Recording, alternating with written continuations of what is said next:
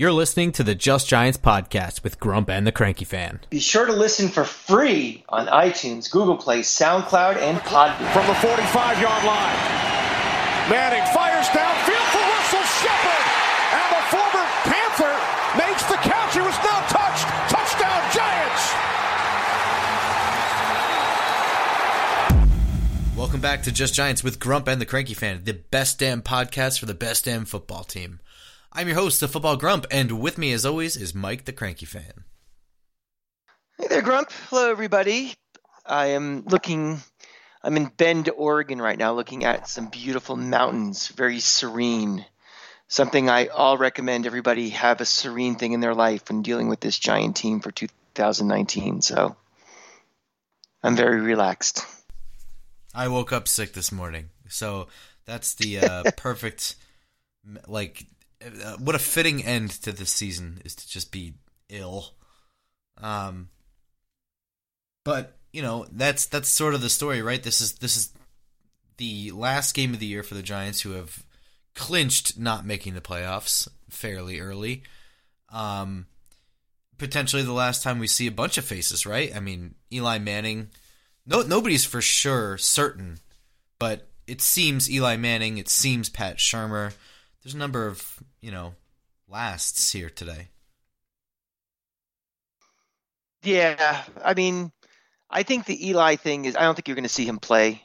I think going out on that, the way he did 2 weeks ago in that last home game, I think that's good enough. There's really no need. Let's put it this way. They're not going to put him in for a token appearance if we're getting blown out or we're doing the blowing outing, I don't think. That's kind of a little insulting. I but just he think will be in uniform. He'll be there. Yeah. I mean, I guess he's still a captain, right? So he goes out for the coin toss in the beginning. Does he do that still? He is a captain. I don't know how that works exactly because only 3 guys go out and there's 6 captains. So I think the coin toss group is chosen before each game. And I would think almost certainly he'd go out there. I would agree with that, yeah. And something I think would be kind of cool? I mean, he's not a captain, but I would like to see him and Daniel Jones go out there together as kind of like the official torch passing the torch for it. I mean, it's already kind of happened, but, I think that'd be kind of, this is all about symbolism and all about, the future and stuff. I think that'd be a nice move to do. Yeah, I mean, it would be a nice move, but I think also we expect that if Daniel Jones is the franchise quarterback, that he will become a captain, right? I mean, I would expect him to be a captain next year. Yeah, I mean, it's beyond the symbolism. I think might also be necessary for him to just go out there and do it. You know what I mean? Yeah. Because it's a very awesome responsibility of standing there when somebody else says tails on the other team. But it's all about symbolism. We've seen this year that fucked up by other teams, so it's true. We mock this, but until he goes out there and he says fucking with the wrong end zone to cover, or says to defer instead of receive, then it becomes a story. Then we have to have a whole fucking episode about it. Let's not mock that. Yeah, if it comes down to where we lose a game by 1 point and it's all because it could all be traced back to the coin toss, then we'll come back to this moment. I'll have to dig up this recording. It's a mess. But it is interesting because 425 at the Meadowlands, the Eagles are coming into town, and we've talked the last couple weeks about, do we tank, as an organization? And what that means is what's kind of going on in Washington right now, where Terry McLaurin and Landon Collins have been ruled out. I don't think either of them has a significant injury. But, we kind of talk about that and, what a win means and who it saves and what a loss means and who it damns. But this is an actual game where last week was very much strictly about draft order, right? I mean, that was the only true consequence. Nobody's job was saved or lost by that game. But what's interesting about this game is this isn't about draft order. Philadelphia is playing for a playoff spot. They have every incentive to win this game for immediate purposes, not draft order. I mean, like, really, to get into the playoffs, they want to win this game. And I'm not saying should or shouldn't, but what it would mean if the Giants were to win, beat a team that is truly trying to win. Yeah, I mean, I think the only thing that really, we've been saying it on this show that we think Pat Shurmur's fate has been sealed already. We think the decision's already been made. We don't think that two victories over bad teams in various stages of tanking make any difference for his job. One thing that he could, if he has to go to Mara's office and beg and plead for his job, is has his team quit on him or not? Yeah. And I do not think during this whole season that has not been the case. And I think this is definitely a game where if this team, they lose. They're not as good as Philly. We know that. But if they put up a fight and they see intensity and effort and desire to win, if not on the execution side, that is something he can say, look, I still have this team. That means something. We've seen a lot of coaches that are dead men walking where their teams have quit on them. And, like we've been saying, that players don't tank and coaches don't tank on purpose for draft picks. If they're going to try on Sunday, and for the people that paid good money to go and they want to, for those who still buy into winning every game and, Philly is a rival, you want to beat your rivals and stuff, they play hard. That's something that he can definitely have a conversation about. Whether it'll save his job or not, that's a different story, but let's see what this team does and how they react. Yeah, I mean, I think he's as good as gone, but I agree. It's something he can walk into Mara's office, Tish's office, and explain that this wasn't a meaningless victory. I mean, this was a game that Philadelphia had every reason to win, and they couldn't do it, or it was down to the wire, or whatever he wants to say. Whereas a team is still buying into what he is selling and what he is trying to do. That's the biggest thing. You compare it to last year, right? Last 3 games last year, they lost every single one of them. In Week 17, a Dallas team had already clinched and didn't have Elliott or Prescott playing. So you compare that to this year, and let's just say that they're able to knock Philly off on Sunday. That, you could say, is an improvement. I mean, last year's Dallas team is not the same as this year's Philly team. We know that. We know Philly's not as good as that. But it is still... It's about effort, right? I mean, it's about who's showing up to play. And a team that has nothing to play for versus a team that has everything to play for, it should be the Giants on the losing side on Sunday. But if it's not, it's something he can hold his hat on. Mm-hmm. We'll also see a couple of some interesting things here. So Rhett Ellison and Scott Simonson are ruled out, which means that rookie Caden Smith has a chance to continue building on his resume from this year. And that's important, right? I mean, I kind of singled him out a little early on as being surprising, and then it's really, he's continued to build on it, but it's got to keep happening. I mean, he is not a kind of guy you look at and you say, well, he's got all the potential and all the skills in the world. He kind of doesn't, but he's shown up. If he continues to show up, I mean, there's, you can't really hit him with any criticism, but he doesn't blow you away athletically or anything like that. That makes you think his ceiling is super high. So he's got to keep showing up, and he'll get another chance on Sunday. Mm-hmm. Hey, one thing I'm curious about, and I've noticed it, and just reading this week, prepping for this, is where's Wayne Gallman been lately? I mean, that's kind of been an ongoing story, is how he's been a healthy scratch week after week now. I'm not sure how many weeks it's been, but it's been a couple that he's been a healthy scratch. It seems that he is a prior regime casualty, I guess. I mean, that's the only thing I can think of. I think that he played well when he had to come in. I think that he has something he brings to the table.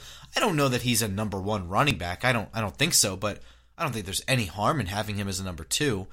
Right. That's what I'm curious about. Just kind of someone like him who was getting carries, just kind of just seems to have fallen off the face of the earth. And again, it's not because, Barkley is running 40 carries a game or something. It just seems like he's just kind of been a forgotten man. It's certainly very interesting because, I mean, the healthy scratch, that comes from the coach. It doesn't come from the GM. So he should have... Correct. I mean, maybe some minor biases about, the fact that he was there when he showed up, but I don't know. It's interesting to me. I'm not sure what it is. Maybe he's not showing something in practice. I don't know. Yeah, just something, maybe we'll get an explanation, further on down the road, but it's just interesting that he's just not, he's not cracking this lineup at all and not getting any playing time, so. It's weird. But we'll also get a chance to see more Nick Gates at right tackle, I would assume. Mike Remmers is out with concussion symptoms. Right. Nick Gates came in last week, performed well. It's weird. I'm not sure. For me, when I look at Nick Gates, I think he's a great backup. He's a guy that comes in, gets the job done. But I don't know that I want him... I know this offensive line has been so bad for so long that I think some Giants fans are seeing him as like, oh, maybe he's the answer at right tackle. He could be. I just don't know that that's what you want as your answer. I mean, I'm not trying to shit on the guy. I just, we're rebuilding here. And if we're on the draft board, clock is on, and there's a really good right tackle there, I think you should take him. And don't count on Nick Gates to be your right tackle. If there's a great right tackle in free agency and you have the money and there's interest there, I think you should take him. And I think it's a good thing to have Nick Gates be your first guy off the bench because, I mean, I can't remember many teams that have gone 16 plus games with all 5 of their starting offensive linemen healthy. Right? The biggest problem with this team on this offensive line in the last couple of years has been depth. We've had some guys having to play, Eric Flowers was not good. We've had guys to, poke in guys when we had to, but the problem is depth. And he might be the answer as part of the rotation for this. And there's nothing wrong with that at all. Right. I mean, we need to have quality. If somebody needs to sit out a play or a series or a half or a game, that the drop-off is negligible. And you're right. There is a difference in this league between who is a starter and who is a backup. But, if you're trying to build your roster and trying to build a championship roster, you need to have a second team on your lines to be ready to play at a moment's notice. And a guy like him is very valuable. Just don't overvalue what his value is. But we'll see. Let's just keep seeing him play and develop and see what happens. Plays into the team next year. An off season through strength and conditioning, and who knows? But he could be a valuable unsung piece to the puzzle that needs to be built. You'll have to help me out here because I don't quite remember, but I know the 2011 Super Bowl team. Will Beatty was the left tackle. He had to go to IR for he had like a detached retina or something really strange, and Dave Deal finished out the season at left tackle. I don't know where Dave Deal was playing prior to that. Was he playing guard? Did they shuffle up like the whole offensive line?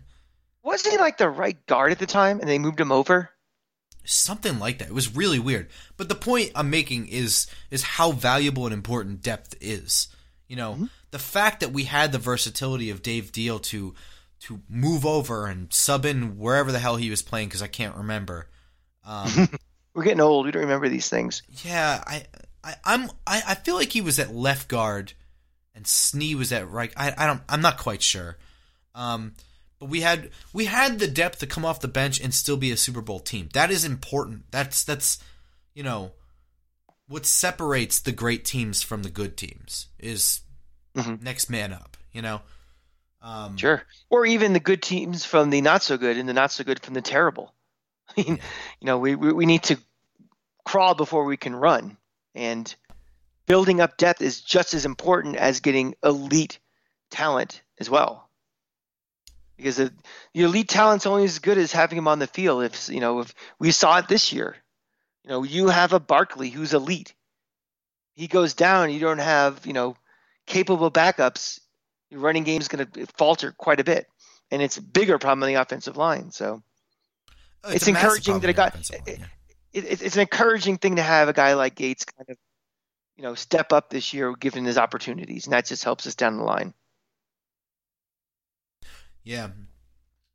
And, well, I guess it's important to address that Black Monday is the day following the game. So it's kind of the day where the pink slips go out. And I guess Pink Monday didn't really go over as well as Black Monday. But pink slips go out to NFL coaches, GMs, assistant coaches throughout the league around this time. And now, Giants fans obviously will be honed in on whether or not Pat Shurmur and Dave Gettleman keep their jobs, as well as James Bettcher.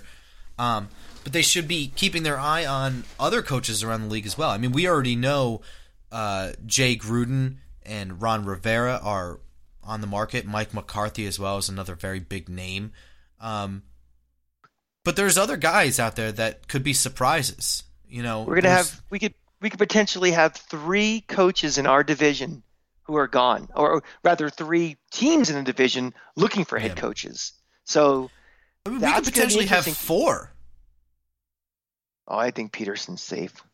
You think Peterson is safe? Okay. Yeah, I think a Super Bowl win gives you an extended leash over, what a normal coach would have. But I think, they keep performing like they have this year and last. I think you will see a hot seat start. Philly is not a town that, just says, well, you're safe forever because you won a Super Bowl 9 years ago. I think, another year of 2019 performance by the Eagles, and you can definitely see a hot seat. But I would be absolutely shocked if he was gone. It's interesting too because there's still a chance that Dallas goes to the playoffs and fires Garrett, but it won't be Monday. Yeah, that'd be something. So, yeah, well.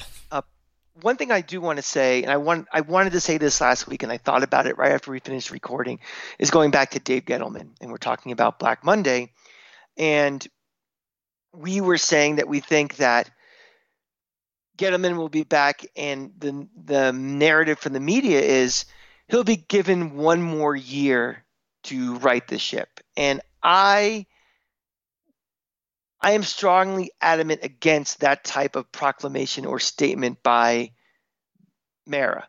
I think a general manager, more so even than a coach, if you tell him he's staying, he is staying.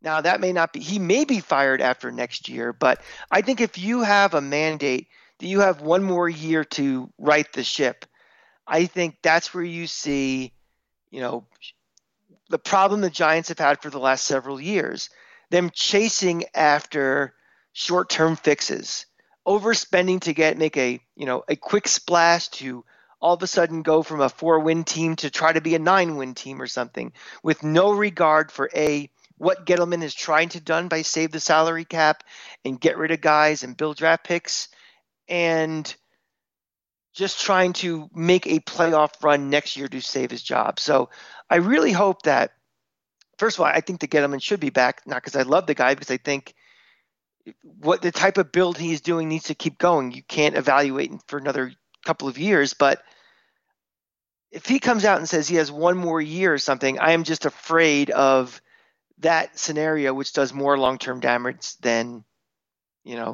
keep doing what he's doing. However unpopular the moves he may be doing is doing.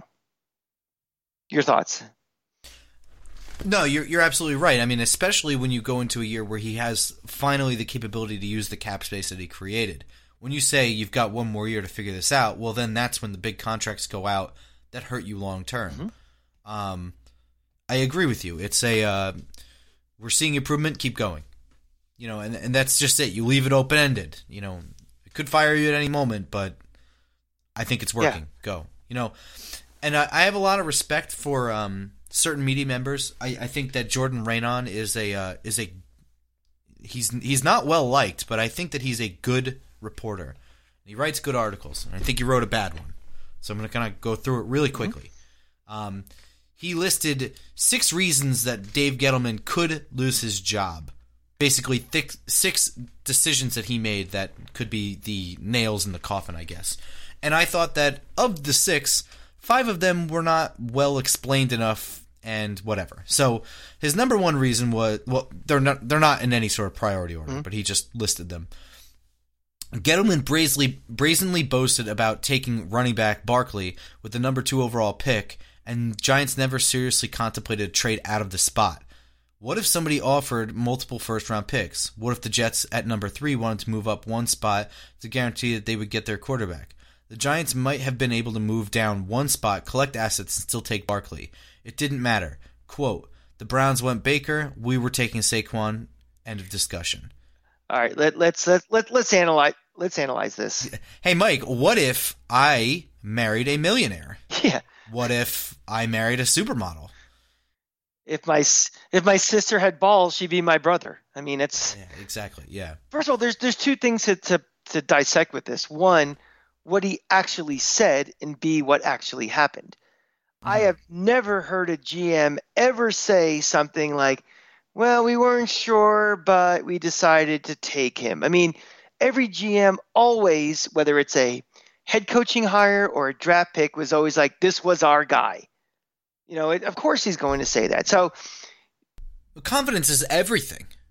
Right. Well, the thing confidence is in the fan base, in the ownership, in the players, that we know what we're doing. That's what you want to hear. Yeah. You want to know that this is part of the plan. You don't want to say, well, really we wanted Mayfield, but we'll take what we can get. That sucks. Nobody wants to hear that. And also, so never even mind the fact that, I know fans buy into what coaches and GMs say and believe it and take it as gospel, but the media shouldn't. I mean, whatever they say is irrelevant. The second piece of this is we don't know what was offered and not offered. We don't know anything. I mean, GM war rooms and everything, they're not government agencies. There's no sunshine laws where every phone call, every text, every conversation has to be documented for the public to know. I mean, it's very possible that these offers were out there and he said no. It's very possible these offers were not out there. I mean, we just don't know. So making up, like you said, hypotheticals for things, to prove a point that someone made a mistake is ridiculous. So this that's my biggest point here. I mean, your confidence point is really important, but for me, you can't come at me and tell me that the reason he should be fired is a what if. You don't. If you told me that you knew, you had evidence that people wanted to make a trade and he didn't consider it, fine. We can argue about that. We're not going to argue about what ifs. It's just so silly. It's very dumb. All, the other thing too is we're in the end of year 2. I mean, I can't make an evaluation about Baker Mayfield or Sam Darnold or Barkley or anybody yet. I mean, these guys may turn out to be Hall of Famers. They may turn out to be Achilles Smith. We don't know yet. So if we're firing guys because of hypotheticals and the infancy of these guys' careers, that's crazy. Yeah. The number 2 reason he listed is that the Giants made Beckham the highest paid wide receiver, signed him to a 5-year, $90 million extension in 2018. They traded him 9 months later. The reward was paying Beckham $21.5 million for 1 year of pedestrian production, incurring $16 million in dead cap space this season. The Giants have more than $40 million in dead money this year, a mind-numbing number. Okay, let's stop right there. Well, I mean, that's the end of it. We'll put Beckham aside for a second and just attack the $40 million in dead money. That is not his fault. That is him literally trying to make something of what he was given. Right? I mean, like, most of that dead money is coming from contracts that were given to JPP that he didn't give out, Olivier Vernon, etc. I mean, that dead money is all part of his problem, not his solution, right? Yeah, but here's the thing about dead cap money. If you are a team where 2019 is not the goal to compete, right? Who cares? Exactly. I mean, everybody makes such a big deal about the dead cap money. Well, it's also the thing. It's like it's money that they weren't going to use in 2019 to make this team. They weren't in a position to grab a key free agent or be able to pick someone off waivers or something like that where it's even an issue. I mean, now is the time you burn your dead cap when you suck. When you suck. So everybody who thinks, and I think I saw another article too about this where it's like that cost them for 2019 wins. It's like, well, who cares? 4 wins or 6 wins. This was not the year we're competing anyway. So the whole dead cap thing, dead cap means you take the hit now, but it's gone after this year. So you suffer through a year where, you pile on the dead cap money. You're not going to be able to get much. It's very hard to get guys anyway. So you deal with it for a year. You take it on the chin. You move on next year. So this whole dead cap thing is silly. Yeah. As far as signing Beckham and then trading him, I mean, it's one of those things where when you're in a rebuild, everybody's on the table to be traded. Nobody is truly safe. And look, Beckham signed his own death wish. I would love to have his production, on this team, but showing up in interviews sitting next to Lil Wayne it's a bad look, and well, that's one thing, but then bad mouthing your quarterback, that's the bad look. Yeah. Yeah. Well, the thing also is the production. What's his production been this year? Well, I mean, that's a whole other argument. Their coach is a numbskull. Right. We don't have a numbskull coach. We have a rookie quarterback with a numbskull coach. It's so the point is you're not giving away Jerry Rice this year for what actually turned out for this year. And oh, by the way, he's been a distraction again this year. He's already said, that he's tried to walk back, that he wanted to be out already. So it's the same nonsense you would have had. Everything is a snapshot in time. When you signed him as a snapshot in time, that doesn't mean that the situation, the circumstances will stay static like that for the life of the contract. Things change. And quite frankly, they made a decision to change the culture of this team, and they felt that he was more of a headache than an asset. The fact that if GMs and coaches don't admit mistakes or don't deviate from the original plan, that's a bigger problem for me than guys who just kind of go either do tweaks to their original plan or do 180s. And I get it. Beckham's very popular, and Gettleman is not popular, and so that just exacerbates you're lying and all that nonsense. But something, at the end of the day, let's evaluate this trade on how good Peppers is. What happens with these draft picks? What is Beckham like in the future? Is he all these different things? And again, too early to tell after 1 year. Exactly. And so I want to bring that up, but it kind of bridges the gap into his number 3, which is that Gettleman got an offer he liked from the Browns for Beckham and never shopped it to the 49ers, who were interested, to see if they would beat it before making the deal. Okay, fine, but I think leaving out what he got from the Browns is important. I think Jabril Peppers was an asset that he wanted and has shown life. I mean, when you look at what this team is, so this all comes down to what draft picks are and what they're not, right? Draft picks are investments. They don't always pan out. Eric Flowers is a perfect example of what a number 9 pick could be. The draft pick is a bigger asset than the pick that's made with the draft pick. And it's even more so in basketball than football, but having those assets of draft picks has a currency all its own. Right, but when you have the chance to trade for a player that is a known quantity, right? You have a chance to get Jabril Peppers, and he fills your safety role. That, to me, you know what he is and you know what he could be. That's more important than a safety you get in the draft. Maybe that 3rd round pick that you got for Beckham turns into the safety of the future. Maybe there's no safeties on the board in the 3rd round. When you get Peppers, you get a safety. A good safety, a young, good safety on his rookie deal. You also get a 1st round pick and a 3rd round pick. I think it's important to know that Peppers was part of the deal when he didn't shop to the 49ers. Maybe he should have dangled it over to them. Do we even know that he didn't shop to the 49ers? Is that just right on just speculating it? The 49ers were pissed that they didn't get any phone calls back. Well, again, that also could be sour grapes. That also could be, putting their spin on it too. We don't know. The bottom line is we don't know every conversation of every GM to every other GM. So I'm going to take that one with a grain of sand as well. And also, if you like the deal, you like the deal. This isn't like there's no like equivalent of a Rooney Rule. You have to make at least 3 offers to make a trade for other teams. You go, you think is right. Yeah, again, I think Peppers is part of that deal. It's something that the 49ers really can't offer.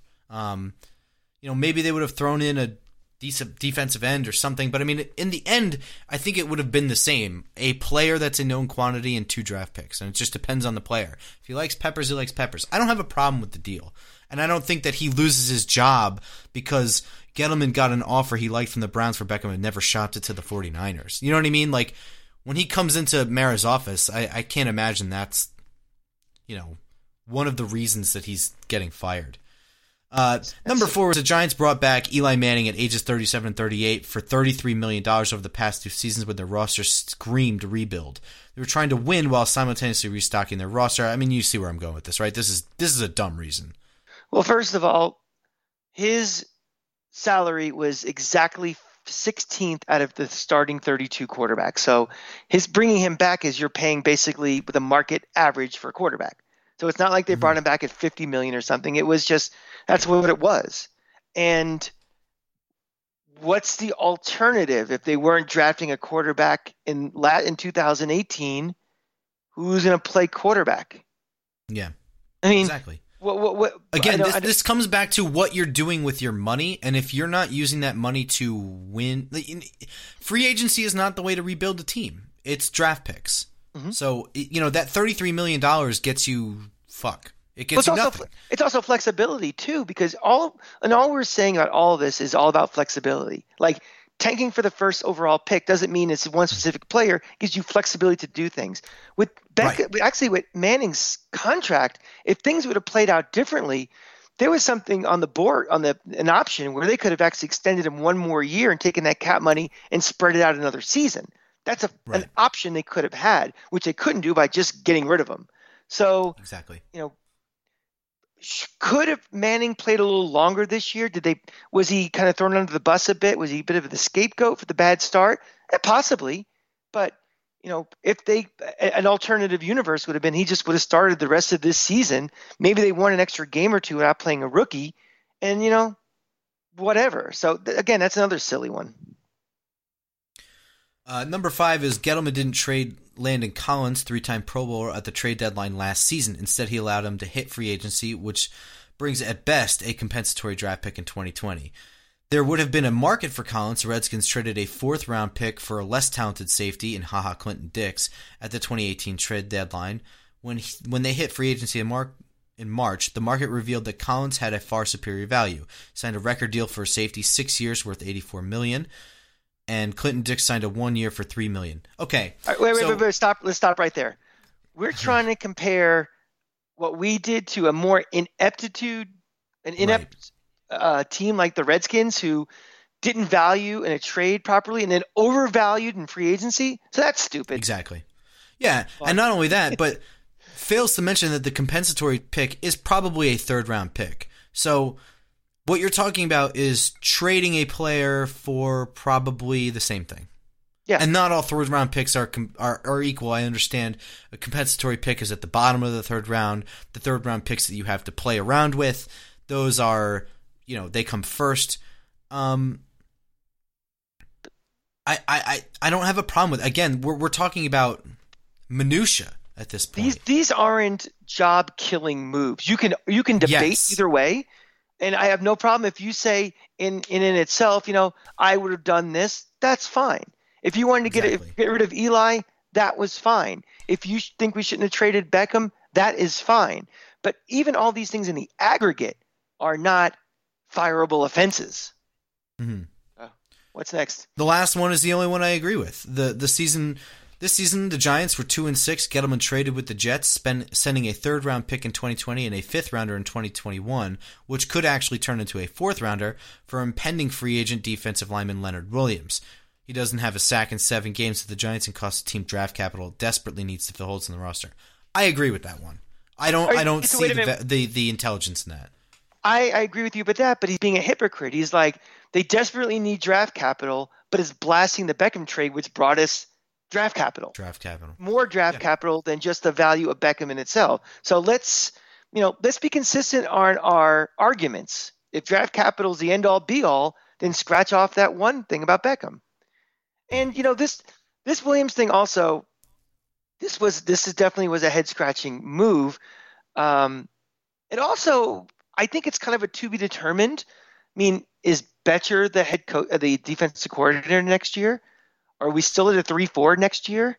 I mean, there are decisions that this team is going to have to make before free agency starts that he might decide to stay here. I don't know. It's not as clear cut as A, which assumed we're going to lose him, and B, he may be better fit for a better system that comes here. They made this trade. We said how coaches' fates have been sealed already. They already may have had in their mind Gettleman and maybe Shermer and Mara that Betcher wasn't coming back next year. Or there's going to be a scheme already, so they started doing little subtle things to plan for the future without him. Now, it's a bit of a dice roll, and I think you have to sometimes roll the dice when you're in a desperate situation. So I don't think it's all just incompetence and just making a foolish thing. I think there was some more thought to it, a little more chess playing than checkers. Yeah, and to be fair, on the flip side of that, we've seen in other teams and other sports even GMs and coaches outsmarting themselves, overthinking situations as well. So, again, I don't think it's complete unintelligence, but it may end up biting them. It may be overthinking it, and it may be playing chess. I don't know. But again, out of 6 fucking reasons, one that I agree with, I mean, I don't know. Well, also, even if the Williams thing doesn't pan out, it's not going to sink this franchise for the next 20 years. There's no cap implication after this. The worst case scenario is they're going to lose 1 or 2, 2 draft picks out of it for taking a shot for something. So it's not the end of the world. It's not drafting Sam Bowie instead of Michael Jordan. We're talking big picture stuff here. This is all kind of the stuff that we're going to talk about throughout the entire offseason, especially Monday when we get any news about the firings, hirings, etc. Real quick, prediction. Yeah, I was going to say, I would be remiss if we didn't end the season without a prediction. I can go first. I think that we lose. I think this game is a little bit closer than people think, though. I think that our pass rush has come on strong. I think Philly's offensive line is weak. Their wide receivers are weak. Their quarterback is a little scattershot. He's a bit of a wild card. You don't know which Carson Wentz is going to show up. And I think that this game is pretty tight until the end. Philly pulls away. And I think it's something along the lines of like 24-20. Yeah, you're kind of thinking a little bit like I'm thinking. I think this game can go one of 2 ways. We can get our doors blown out really early, and this becomes really ugly, or we hang around and have the potential to win at the end. Hopefully, this is the end of the losers lose era in Giant football.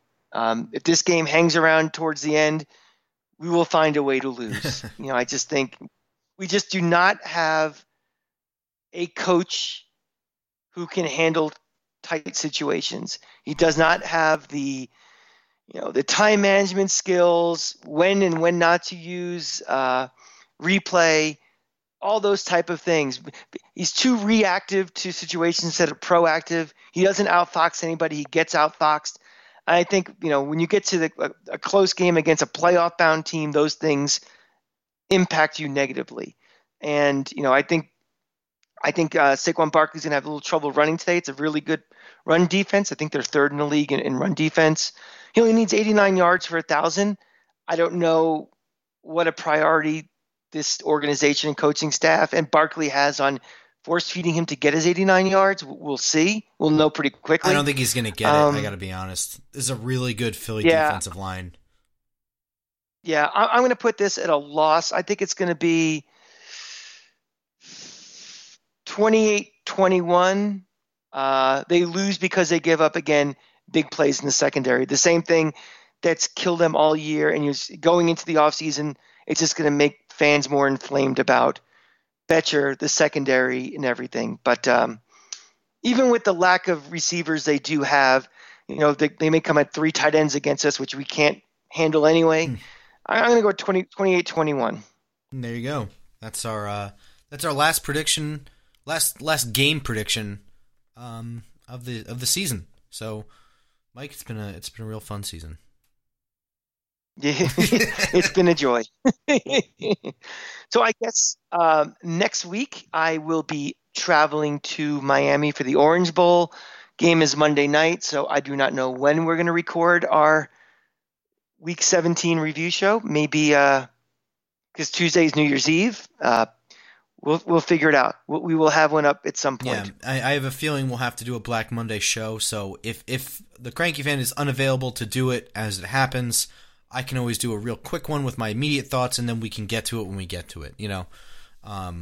But there will be something when it happens.